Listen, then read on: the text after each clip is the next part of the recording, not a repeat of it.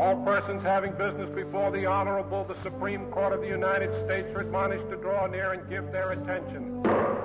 Landmark Cases, C-SPAN's special history series, produced in partnership with the National Constitution Center, exploring the human stories and constitutional dramas behind 12 historic Supreme Court decisions. Mr. Chief Justice, and may it please the Court. Quite often, and many of our most famous decisions are ones that the Court took that were quite unpopular.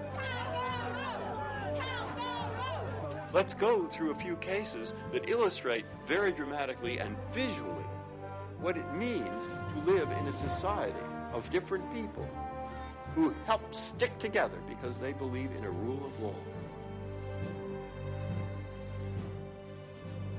Good evening and welcome to Landmark Cases. Tonight, Plessy versus Ferguson. This 1896 case established the concept of separate but equal that enabled Jim Crow segregation laws to flourish legally in this country for the next 5 decades after the decision. It didn't change in the United States until the 1954 Brown versus Board of Education decision in the Supreme Court and the Civil and Voting Rights Acts of the 1960s. 6 decades before Rosa Parks refused to give up her seat on an Alabama bus, Homer Plessy took a seat in a whites-only railroad car in New Orleans, Louisiana. And we're going to start our story tonight there. We're going to introduce you to Keith Plessy, who is a descendant of Homer Plessy, and he'll set the stage for us and our court case.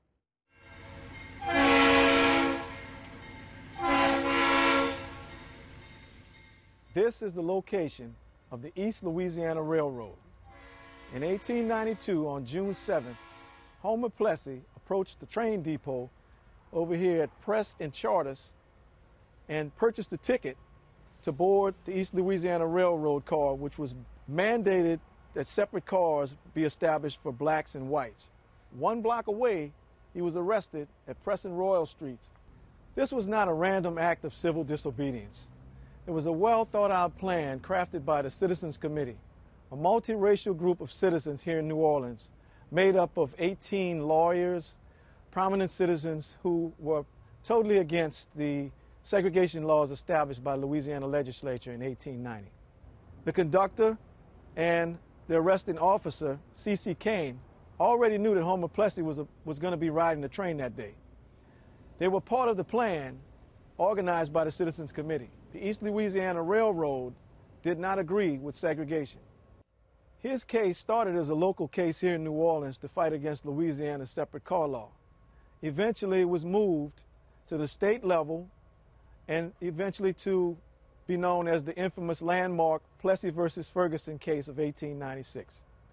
That's Keith Ferguson, Keith Plessy, who is a descendant of the defendant in this case, and we're going to learn more about his story as this unfolds. Let me introduce you to the 2 guests who are at our table tonight. They'll be with us for the next 90 minutes to help us understand this case, American history at the time, and its implications for our society. Ted Shaw is the director of the University of North Carolina's School of Law's Center for Civil Rights. In a prior part of his career, he was a former director counsel and also the president of the NAACP Legal Defense Fund. Did that from 2004 to 2008. The Legal Defense Fund was founded by Thurgood Marshall. Welcome to our program. Nice to have you here. Thank you. Mike Klarman teaches at Harvard University Law. He is a constitutional historian, legal scholar, and the author of a book called From Jim Crow to Civil Rights, the Supreme Court and the Struggle for Racial Equality. Earlier in his legal career, he clerked for Ruth Bader Ginsburg when she served on the U.S. Court of Appeals. Welcome. Thanks for being here. Thanks for having me. Well, we always ask the question, how did this become a landmark case? Most of the high school students who are watching tonight have this in their high school curriculum. How did it get there? Well, it got there because, as Keith Plessy said in the video, this was a planned test case. And I think one of the things that is worth pointing out is that this case was decided in 1896. And this was the kind of final straw when it came to the end of the Reconstruction era. But it also is important to point out something that most people never heard of. That is to say, a year before the Supreme Court decided Plessy, there was a conference in Atlanta, the Atlanta Exposition, and Booker T. Washington, the most famous African American in the country at that time, spoke at that convention, the only African American, I think, to speak there, and he offered a compromise. It was called the Atlanta Compromise, which he was essentially saying to black people in the South, don't challenge white people for political power. Don't try to run for office. Don't try to desegregate schools and other institutions. Cast down your buckets where you are, he told them. Do industrial work, etc. That's something that made a lot of white Southerners feel comfortable. But essentially, he was saying to white Southerners that black people should do exactly what the Supreme Court suggested should happen a year later. I don't have any evidence that the Supreme Court was aware of what Booker T. Washington said, but I wouldn't be surprised if they were.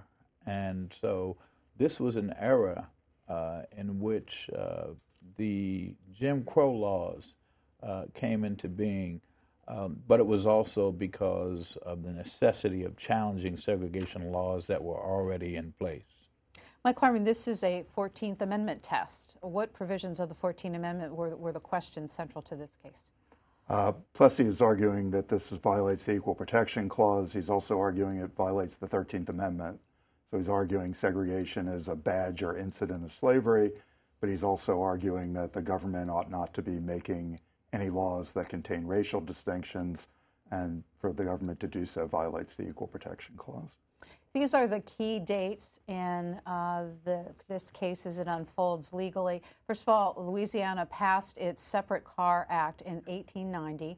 It took 2 years before Homer Plessy's arrest, 1892, and his loss in Louisiana State Court. And then it took until 1896 for Plessy's appeal to reach the Supreme Court, and the case was decided just a month after it was heard.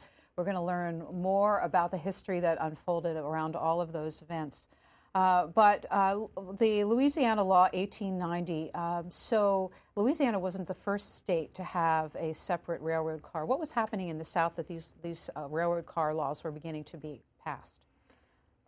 Historians disagree a little bit about how integrated the railroads were before Southern states started to mandate segregation. So I think there's some evidence to believe that you had less and less integration over time, even before Southern states began passing these laws. Florida was the first one in 1887. Then most of the rest of the South followed. There was a gap in time, and then the eastern seaboard states in the South followed beginning around 1898. But I think most historians think that already Southern life was becoming more segregated. It was becoming more dangerous for African Americans to try to mix with whites. It also made a difference. The United States Supreme Court in 1883 had struck down the federal public accommodations law, and that opened up room for Southern states to pass these segregation statutes. It probably also mattered that a Democrat finally won control of the White House again in 1884. You had a Democratic administration. This is an era when the Democratic Party was very much not the party of civil rights. The Republican Party, the party of Lincoln, was the party that was most protective of civil rights. So now you had a government in Washington, D.C. that wasn't interested in enforcing civil rights anymore, and that sort of opened the way for Southern states to try to reassert themselves by insisting on segregation. It's worth pointing out. 1 second before we do that, I want to put the text of the law on the screen so you can talk a little bit more. Just here's one provision of it. This was the 1890 Louisiana Separate Car Act. Be it enacted by the General Assembly of the State of Louisiana that all railway companies carrying passengers in their coaches in this state shall provide equal but separate accommodations for the white and colored races. You wanted to make a point about this law. Well, I was going to point out that this was not the first time Louisiana was engaged with the question of whether it was legal to segregate people who were using transportation. I think it was 1878, but there was a case called Hall versus DeQueer, in which a black woman was taking a steamboat down the Mississippi River to get to her. She was well off. She was trying to get to her plantation she owned, and she was ejected from her cabin, first-class cabin, as a consequence of being African American. And so that challenge actually went to court, and it turned ultimately on a question that was not irrelevant to Plessy, and it turned on the question of the fact that that steamship started its journey outside of the state. And so, as a consequence, interstate commerce clause governed, and if it was interstate, it might have been a different result. Well, you had a similar issue actually in Plessy, because Plessy wasn't the first individual to challenge the railroad law that you just put up on the screen. There was another individual, but again, that trip started outside of the state, and so the same result. Plessy's case was totally intrastate, and so it raised the question, and only the question, of whether or not it was constitutional to segregate him in the railroad car under the state law. Mike Klarman, it's really an interesting note that people should understand that the railroad companies didn't like this law either because it was expensive. Right. So in more than one way, they might have to put additional cars on the train, and their conductors have to police race relations. And if you made a mistake, you took somebody who you thought was white or somebody you thought was black, and you put them in the other car, and it turned out that they weren't black, and they could sue you. So it could be very expensive for the railroad companies.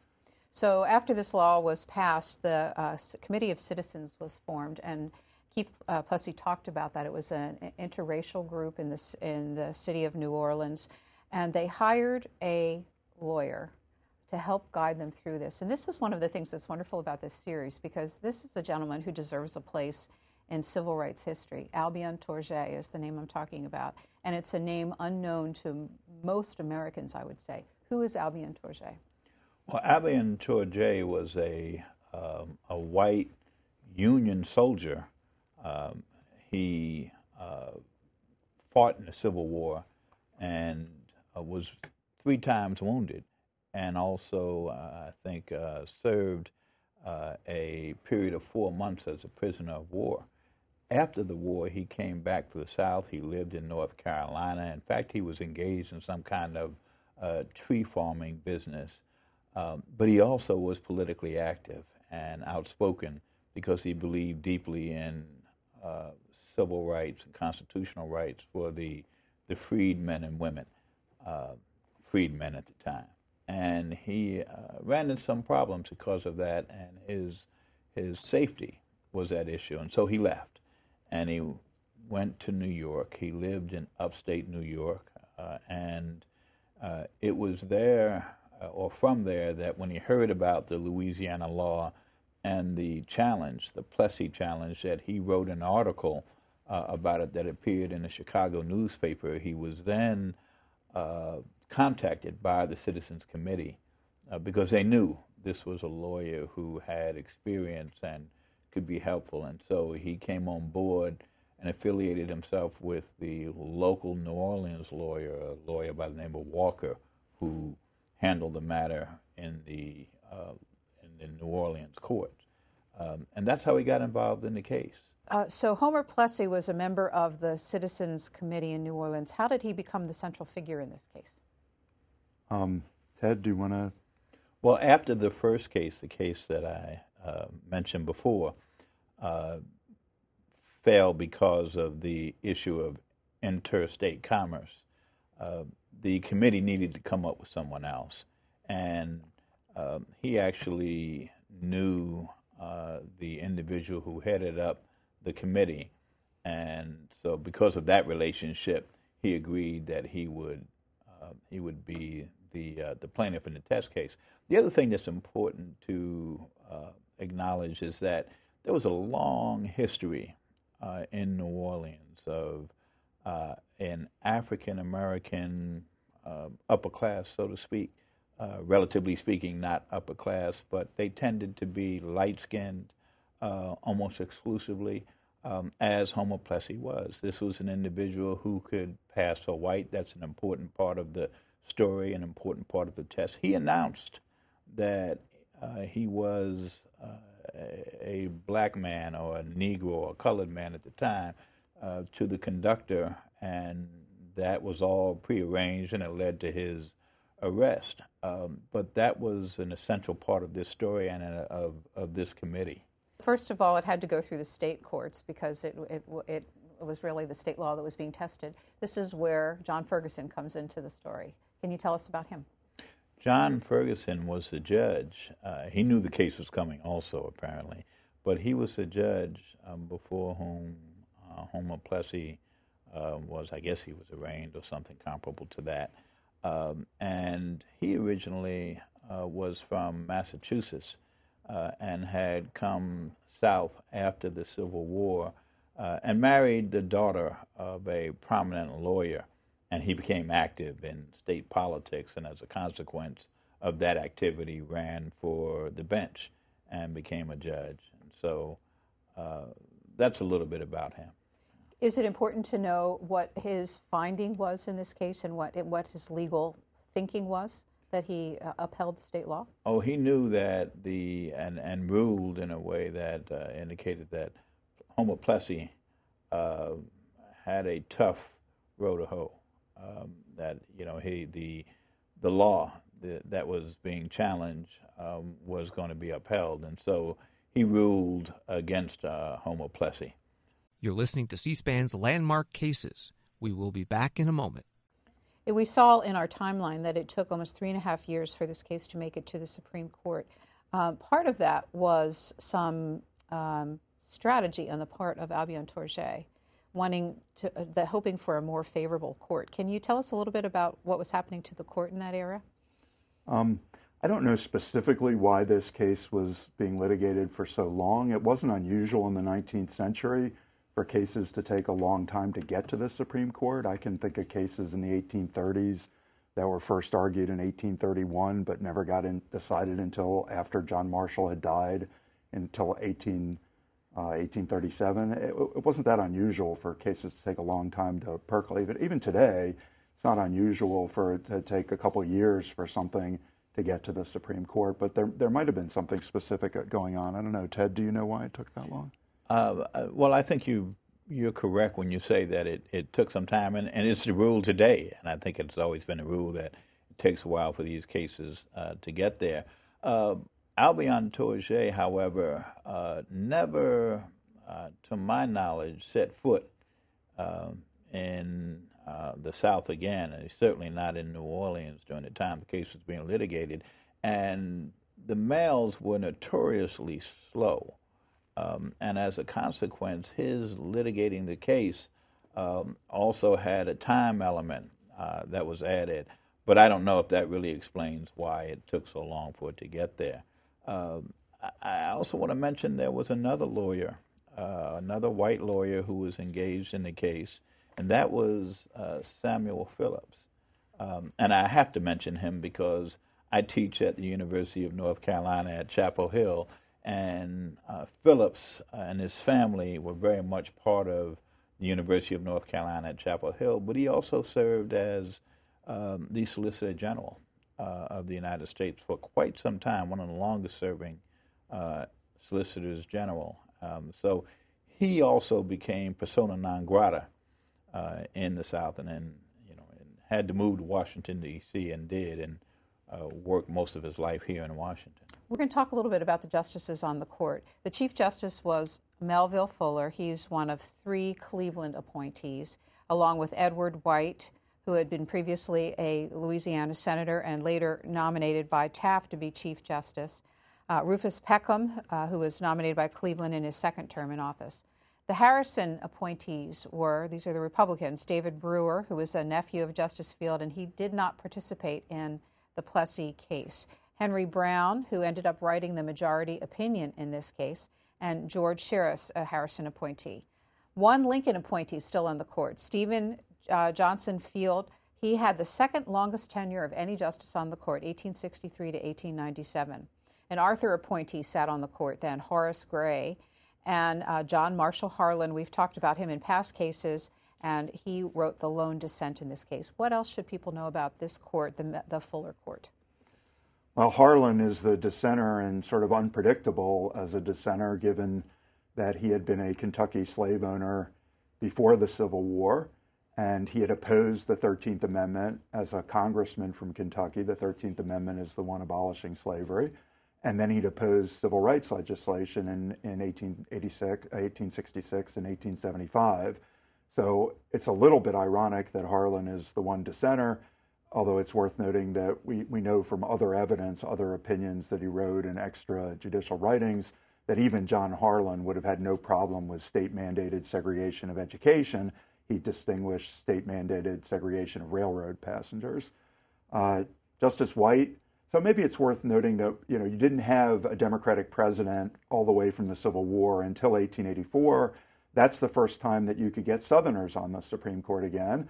And one of those Southerners is Edward White, who had been a Confederate soldier and had apparently belonged to Klan-like organizations in Louisiana in the years after the Civil War. So it took a long time for the South to make a political comeback after the Civil War, but finally they're getting justices, and some of them are ones that we wouldn't feel very comfortable with. But even the Chief Justice is a Democrat who had opposed Lincoln's Emancipation Proclamation during the Civil War, and had actually played a role as a Democrat during the Civil War in segregating Chicago's schools. So some of these justices don't have very attractive backgrounds from our perspective. I don't know how much it matters whether they're Democrats or Republicans. The Republican Party was giving up on its commitment to protecting the civil and political rights of Southern blacks. So Justice Brown ought to have been someone who you would expect would be supportive of civil rights. He comes from Massachusetts, the cradle of abolitionism. But even Justice Brown, who writes the opinion, is fine with racial segregation. It was a 7-1 decision in May of 1896. As we mentioned, one justice not participating, and the one vote dissent was Harlan's. Justice Brown wrote the majority opinion, and here's a bit of what he said. In the nature of things, it could not have been intended to abolish distinctions based upon color or to enforce social, as distinguished from political, equality, or a commingling of the two races upon terms unsatisfactory to either. What are you hearing there, legally? Well, I smiled for a moment when you read that language. That language always sticks out for me, in the nature of things. It's loaded, but it also reminds me of another case most Americans don't know about involving women, Bradwell versus Illinois.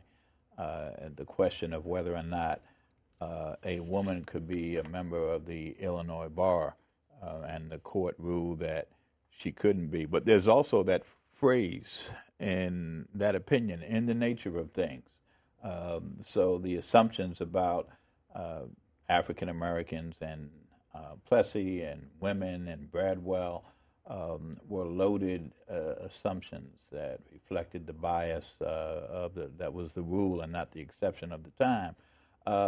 But the language in the dissent about colorblindness has had such power, staying power, that many people believe that it is, it has the force of law.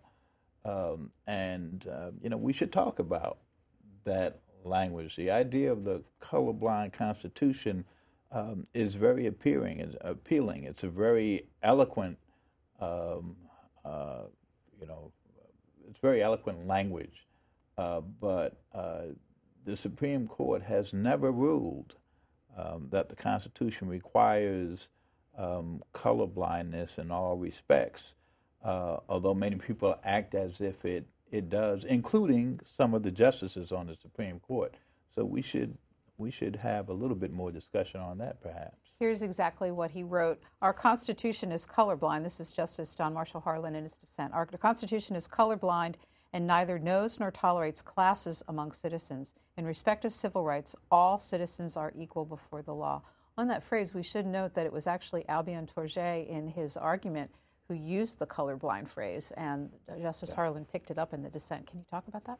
Albion Tourget is a lot more committed to a strong form of racial equality than Justice Harlan is. I think it's important to emphasize all of these justices are likely supportive of white supremacy in some form. Harlan was a slave owner. He's an opponent of emancipating slaves in the 13th Amendment. He's an opponent of civil rights legislation. He does, as Seth points out, he does say racist things in his opinion. He believes that all men have race pride. He believes that the white race will continue to exert its supremacy, but that it's a mistake to use law to accomplish that through segregation. And he says some extremely racist things about Chinese Americans as well. It's just a mistake to think in 1896 that there are any neo-abolitionists on the Supreme Court. They think interracial marriage is a bad thing. Most of them don't believe African Americans ought to be voting. They don't believe they should be serving on juries. The President of the United States is declaring sectional reconciliation, which is achieved at the cost of the rights of Southern blacks. Teddy Roosevelt, a few years later, is going to talk about the importance of race purity being maintained. This is what most white Americans believed, and the justices are a reflection of that. After losing his challenge in the Supreme Court, Homer Plessy went back to his life in New Orleans. He paid his $25 fine for breaking the law. He spent the rest of his life pretty quiet, normal life, selling life insurance, and died in his 60s and is buried in New Orleans. So this did not become the centerpiece of his life for the rest of time. At the beginning of our program, you met Keith Plessy, a descendant of Homer Plessy, the defendant in this case. On the phone with us right now is a descendant of the judge, Judge Ferguson. Her name is Phoebe Ferguson, and she joins us from New Orleans, where today she is the executive director of the Plessy and Ferguson Foundation, an interesting kind of coming together of two characters in our history.